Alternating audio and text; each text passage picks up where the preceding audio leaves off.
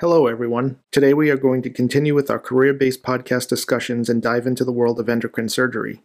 Our residents at Brown spend a lot of time rotating on this service during their PGY3 year, and it's always a rotation they look forward to for many reasons. Whether it's the repetitive nature of the procedure, the ability to improve their dexterity working in smaller spaces, or just getting more facile with neck anatomy and dissections, the overall experience of residents on this service is always quite positive. To help put this into better perspective for us, today I'd like to welcome Dr. Travis Cotton to the podcast. Dr. Cotton is an assistant professor of surgery at Brown and one of our endocrine surgeons here.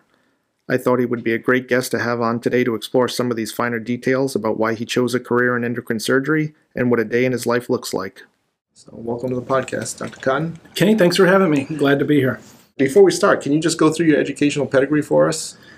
Absolutely. I grew up in Texas, a small town, and went to undergraduate, got a bachelor's of science in biomedical science at Texas A&M. Went on to University of Texas, San Antonio for my medical school, and then University of North Carolina, Chapel Hill for general surgery, and University of Michigan for my endocrine surgery fellowship, and then came here in 2014, I believe it was, to do endocrine surgery here at Brown. Awesome. I think one of the questions residents really like hearing is, what were some of the deciding factors that led you into this specialty? Yeah, no, I think that's a really important question because specialty selection is obviously very important to really for everybody, and particularly residents as they're coming through and making their decisions, during that 5 to 7 year period. I can talk certainly about some of the factors that played into my decision, which hopefully that may make some of our residents kind of think about the decisions they're making as they're moving through. Because I think as in the general surgery paradigm as it is, not specific to our institution, but just nationally, I think there's not as much of an emphasis on specialty selection maybe as I think there could be. Mm-hmm. And I, in my opinion, a lot should go into that kind of decision-making process because as you know, both in medical school and residency, you're oftentimes really influenced by those great experiences or those great mentors, but that doesn't necessarily travel well in all scenarios or, in everybody's life. And I think sometimes people find themselves pursuing things because of certain experiences or mentors that may not quite capture, what would fit them best, perhaps, more on a global scale. I chose endocrine surgery, so I actually didn't know endocrine surgery existed, I'm embarrassed to say.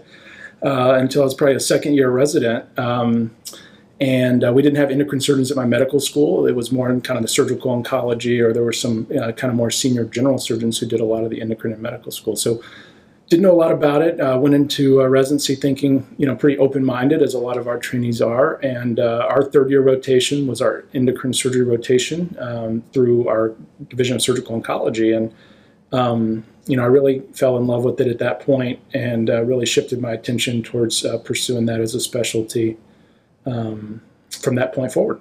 And I think a number of things go into that for me. Everybody's different, but for me, I really wanted to take care of some cancer patients, but I didn't want my entire world to be cancer care. I find if every patient has cancer, it's just, to me, emotionally draining after a while, and so I like the fact that I take care of about 20 to 40% of my practice is cancer. Those patients do very well typically, so there's usually a happy ending. And those patients you have longitudinal follow-up with, and so you kind of get that through the year follow-up, and that's really rewarding. But the other half, or 60% of my practice, they come in with a problem, I take care of it, and see them post-op, and then don't necessarily need to keep following up. So to me, that kind of creates a nice blend of long-term follow-up versus kind of immediate fix and, kind of let everybody move on. I also found that personally, I really enjoy kind of that 1 to 2 hour operation. If you get too quick, then there's just a lot of turnover, a lot of patients to go through the system. I think what I didn't think about when I was a resident is, if you're doing a whole lot of cases in a day, that's that many more patients in clinic you got to see pre-op. That's that many more sets of paperwork you got to do. There's that many more sets of post-op visits you have to do. And so to me, there's kind of a point of too many cases in a day. But I also wasn't somebody who wanted to do 6, 8, 10, 12-hour cases and do just one big case all day or what have you. So for me, that kind of 1 hour to 2 hour case is a reasonable number of patients that kind of have to come through the office and the system. Usually 3 to 5 cases a day, depending. It's just kind of a nice sweet spot for me, and endocrine really kind of checks those boxes.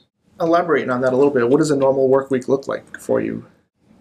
Work week for me, I do clinic 2 days a week, so I see patients, and COVID, obviously everything's a little off the usual, but we'll generally see in a full day of clinic anywhere from high 20s to low 40s number of patients, kind of just depending on what we have on the schedule. See those patients. I do a lot of ultrasound in the office, which is also great. It's really nice to be able to do your own study, read your own study, and then be compensated for your own study you're doing. So that's really a great aspect.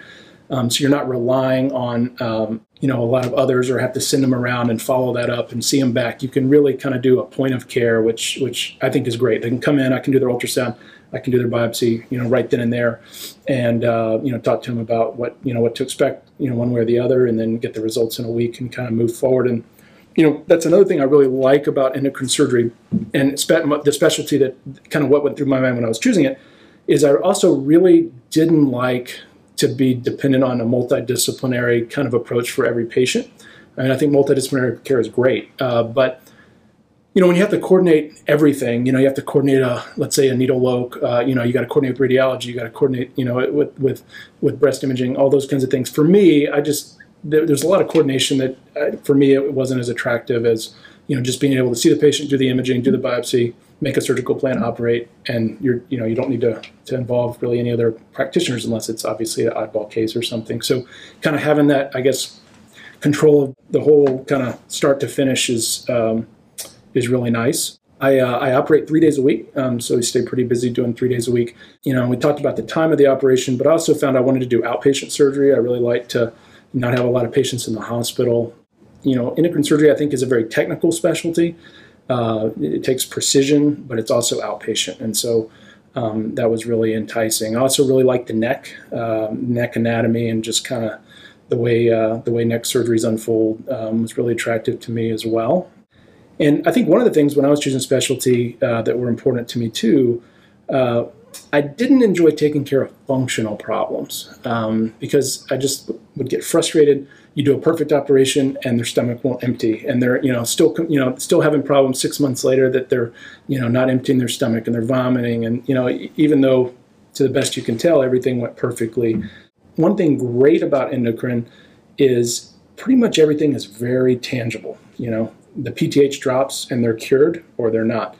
After a cancer resection, their thyroglobulin is very low and undetectable, or it's not. Their FeO, their metanephrines normalize, or they don't, which they always should. But my point being is it's very tangible. There's not really any functional problems that you have to kind of wade through. So you can kind of do the surgery, identify or show that tangible result, and then kind of move on without a real functional kind of burden. So that was another thing that actually went into my decision making when I was kind of making my list of things that were important to me, was not having to wade through a lot of functional problems. I think fellowship for endocrine surgery has gotten a bit more competitive over the last couple of years in terms of the spots available. What would you say to residents who are considering a career in endocrine surgery, and how should they prepare for a fellowship? Yeah, so endocrine surgery is it's kind of a niche specialty. I think it's kind of a niche market, and I think it is kind of competitive because I want to say there's 23. Don't quote me on that, but I think around 23 fellowship spots nationally, maybe slightly more. I think when I applied, there were about 16 or 17, so it's grown a little bit. So not a ton of people apply, but there's always kind of 20 good applicants, I think, of any pool, and so I think it is quite competitive. It's a very small world, so I think making the proper contacts and kind of networking can be very important because pretty much everybody, especially in academic endocrine surgery, kind of knows everybody. So I think networking is very important. I think showing academic interest in endocrine surgery topics, obviously very important. Letters of recommendation. I think trying to get things on at the meetings, get to the meetings, things like that, to really let people know who you are. Because when you only have one fellow and it's a very tight knit community, people really want to kind of know who they're hanging their hat on and who who's going to represent their program and their fellowship. And so I think if you can put the most personal touch into that, the AAES, the American Association of Endocrine Surgery, is our endocrine surgery Society and has a meeting every year. That one's really, I think, important to go to. But a lot of the endocrine surgeons are pretty heavily involved at the Academic Surgical Congress as well. So I think that'd be another great place to kind of get plugged into, all the fellowship directors and people at the various programs. Getting back to choosing it and big surgeries is what I find very appealing about endocrine surgery is the complications are, one, I think they're kind of fair in a way.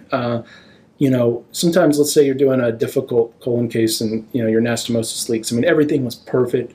They just didn't heal right and they leak, for your low rectal anastomosis or whatever. In endocrine surgery, you either cut the nerve or you don't. You either get the adenoma out or you don't. You either, have hemostasis or you don't. So I feel like the complications can be significant, changing someone's voice forever, permanent hypoparathyroidism, people requiring calcium for the rest of their life. I mean, those are big deals, not life or death, but big deals to people. But I feel like they're kind of fair complications, and you kind of control your own destiny while you're doing those. There are also complications that are very predictable in a time manner, and I find that very appealing because I know that if they haven't bled in 24 hours, they're probably not going to bleed. So if I have something planned for Saturday, I'm coaching my kid's soccer game or whatever, and I do their case on Wednesday or Thursday, I generally know that I'm not going to get a call Saturday that I've got some emergency, I've got to go take care of one of my patients, because the time window of complication is very predictable.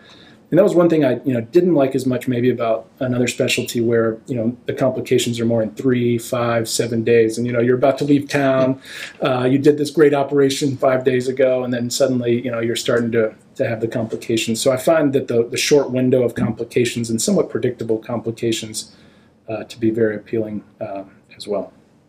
And I think it's important too, unlike some of the specialties, thoracic or vascular, you're still going to have your hand in general surgery for the most part when you come out of fellowship, or are there programs that are like you're just going to do endocrine and nothing else? I would say, I think it depends on the job. I would say most academic centers would be primarily focused on endocrine, particularly if the volume is there, because if the volume is there, that's what most people want to grow and focus their attention on. And also, you're working the neck all the time. You're not doing a ton of general surgery. So, unless you really are deliberate about it, complex general surgery may not, be a good long-term kind of strategy. So I would say most academic places are primarily focused on endocrine surgery. I think there's a lot of times when people are starting or, are more like a regional or kind of, more of a community setting. There certainly could be a role for endocrine and a robust general surgery practice. I think it's a great adjunct if, you wanted to go do a big private practice group and they wanted somebody with endocrine experience but to do a lot of general surgery. I mean, I think that could really separate yourself from kind of a typical applicant. But what I'll tell you is most people, once they kind of go down the rabbit hole, do the fellowship and, really see the predictability of the cases and things like that, most people kind of want to focus in that direction and not, do a whole lot of general surgery. Has been the experience I've seen among, colleagues and friends and people going down that track. I think just because it's a popular topic that most people discuss too, work-life balance for an endocrine surgeon.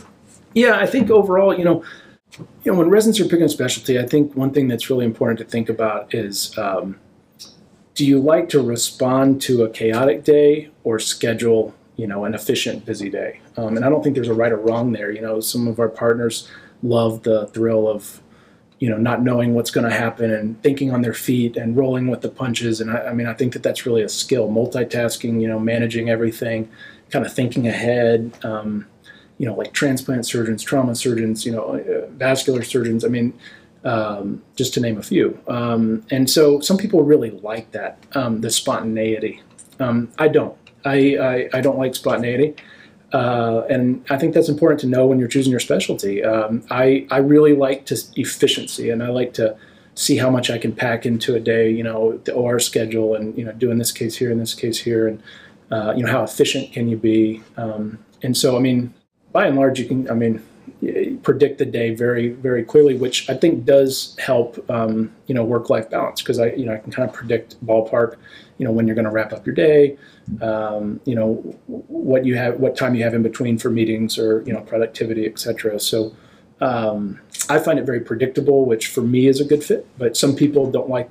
With predictability, oftentimes comes repetition. And so Some people would gouge their eyes out because they're like, I don't want to do the same 4 operations, every day. For me, they're all different enough and require enough concentration for me that I like that. But I think that's kind of a balance you have to pick: repetition and predictability versus spontaneity and organizing. What's happening in real time. So I think that's an important point.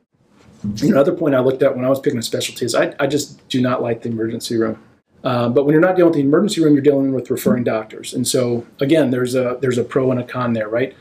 Because referring doctors have options on who they refer to. There's expectations there on, kind of not only your performance and the product you're delivering, but patient experience and, how your communication is back with them.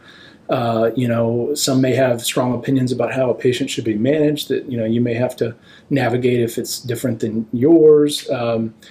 I really enjoy interacting and working with people who are very passionate about, these endocrine issues, like an endocrinologist, for example.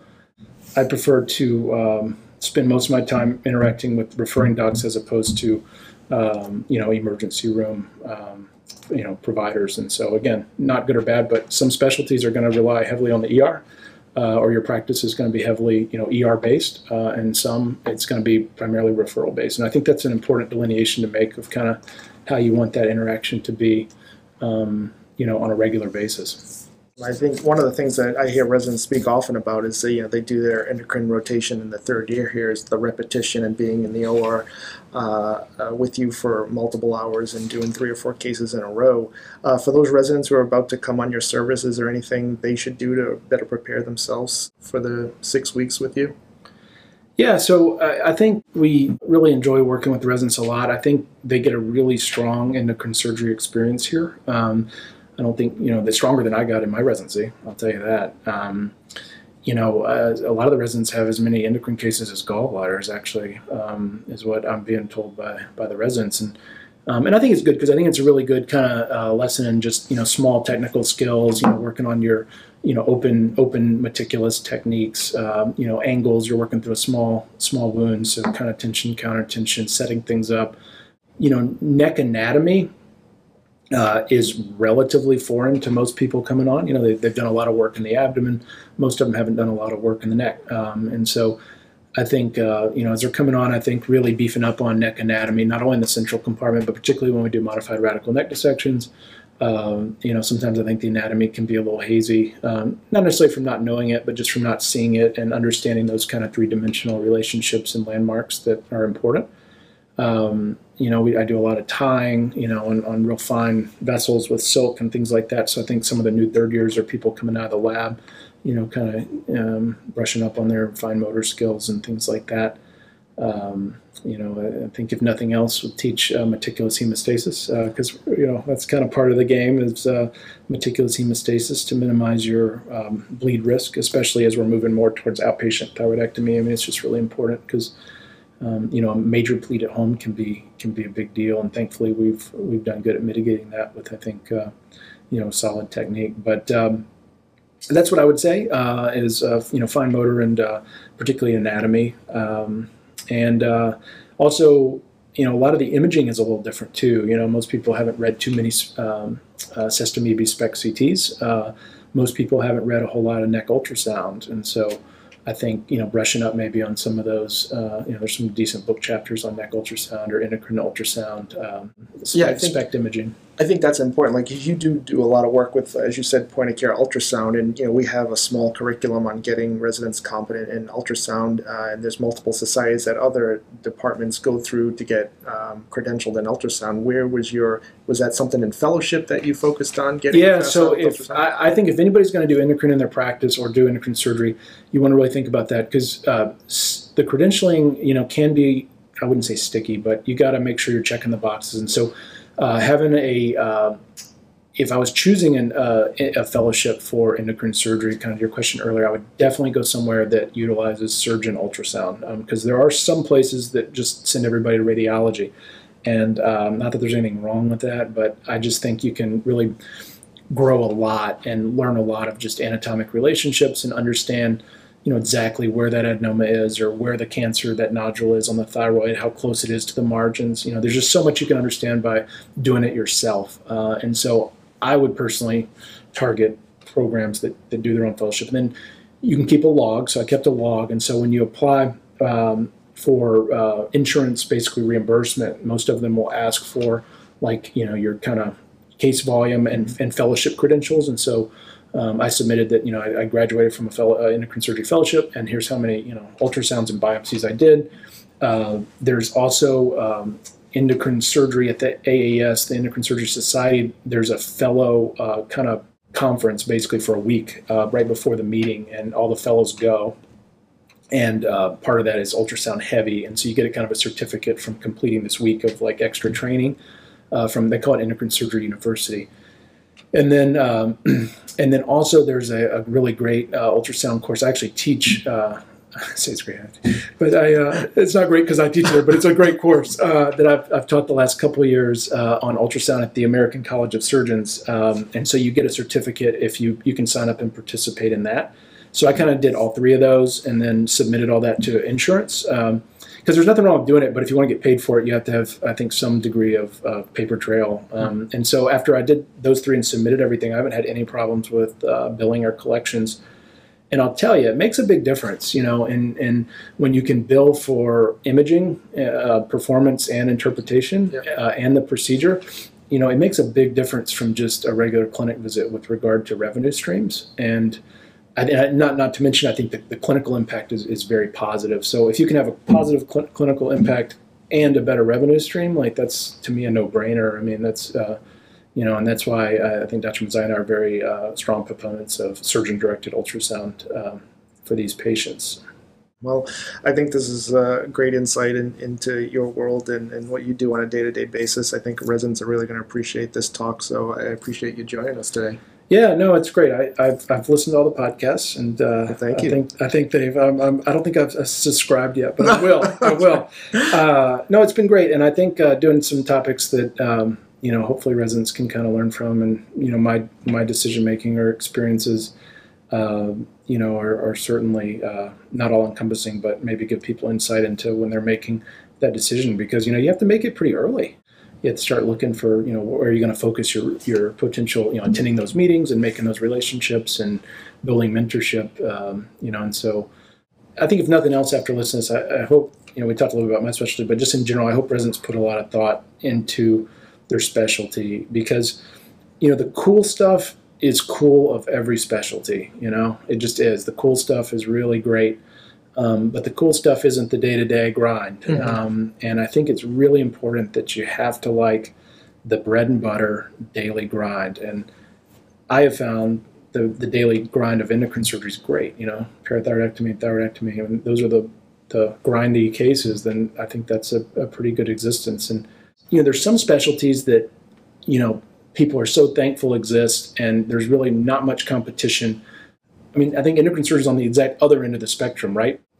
Complications should be very low, and a lot of people want to do it. So it's somewhat of a competitive marketplace, when you get out looking for jobs or looking for patients, in the community. There's a lot of surgeons, maybe older general surgeons or ENTs or what have you, really, want to do these cases. And because sometimes in a way it's high pressure if complications should be very low.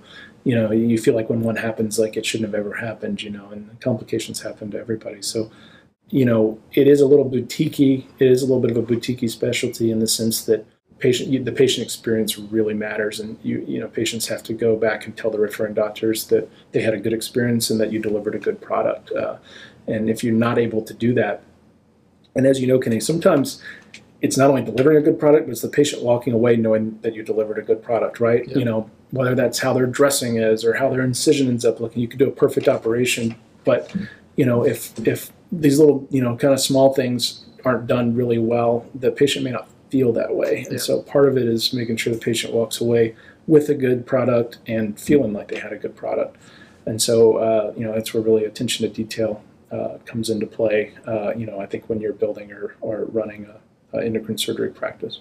Well, I want to thank you again. I think this is going to be great insight for the residents, so thank you for joining me today. It's been my pleasure. Thank you, Kay. Thanks.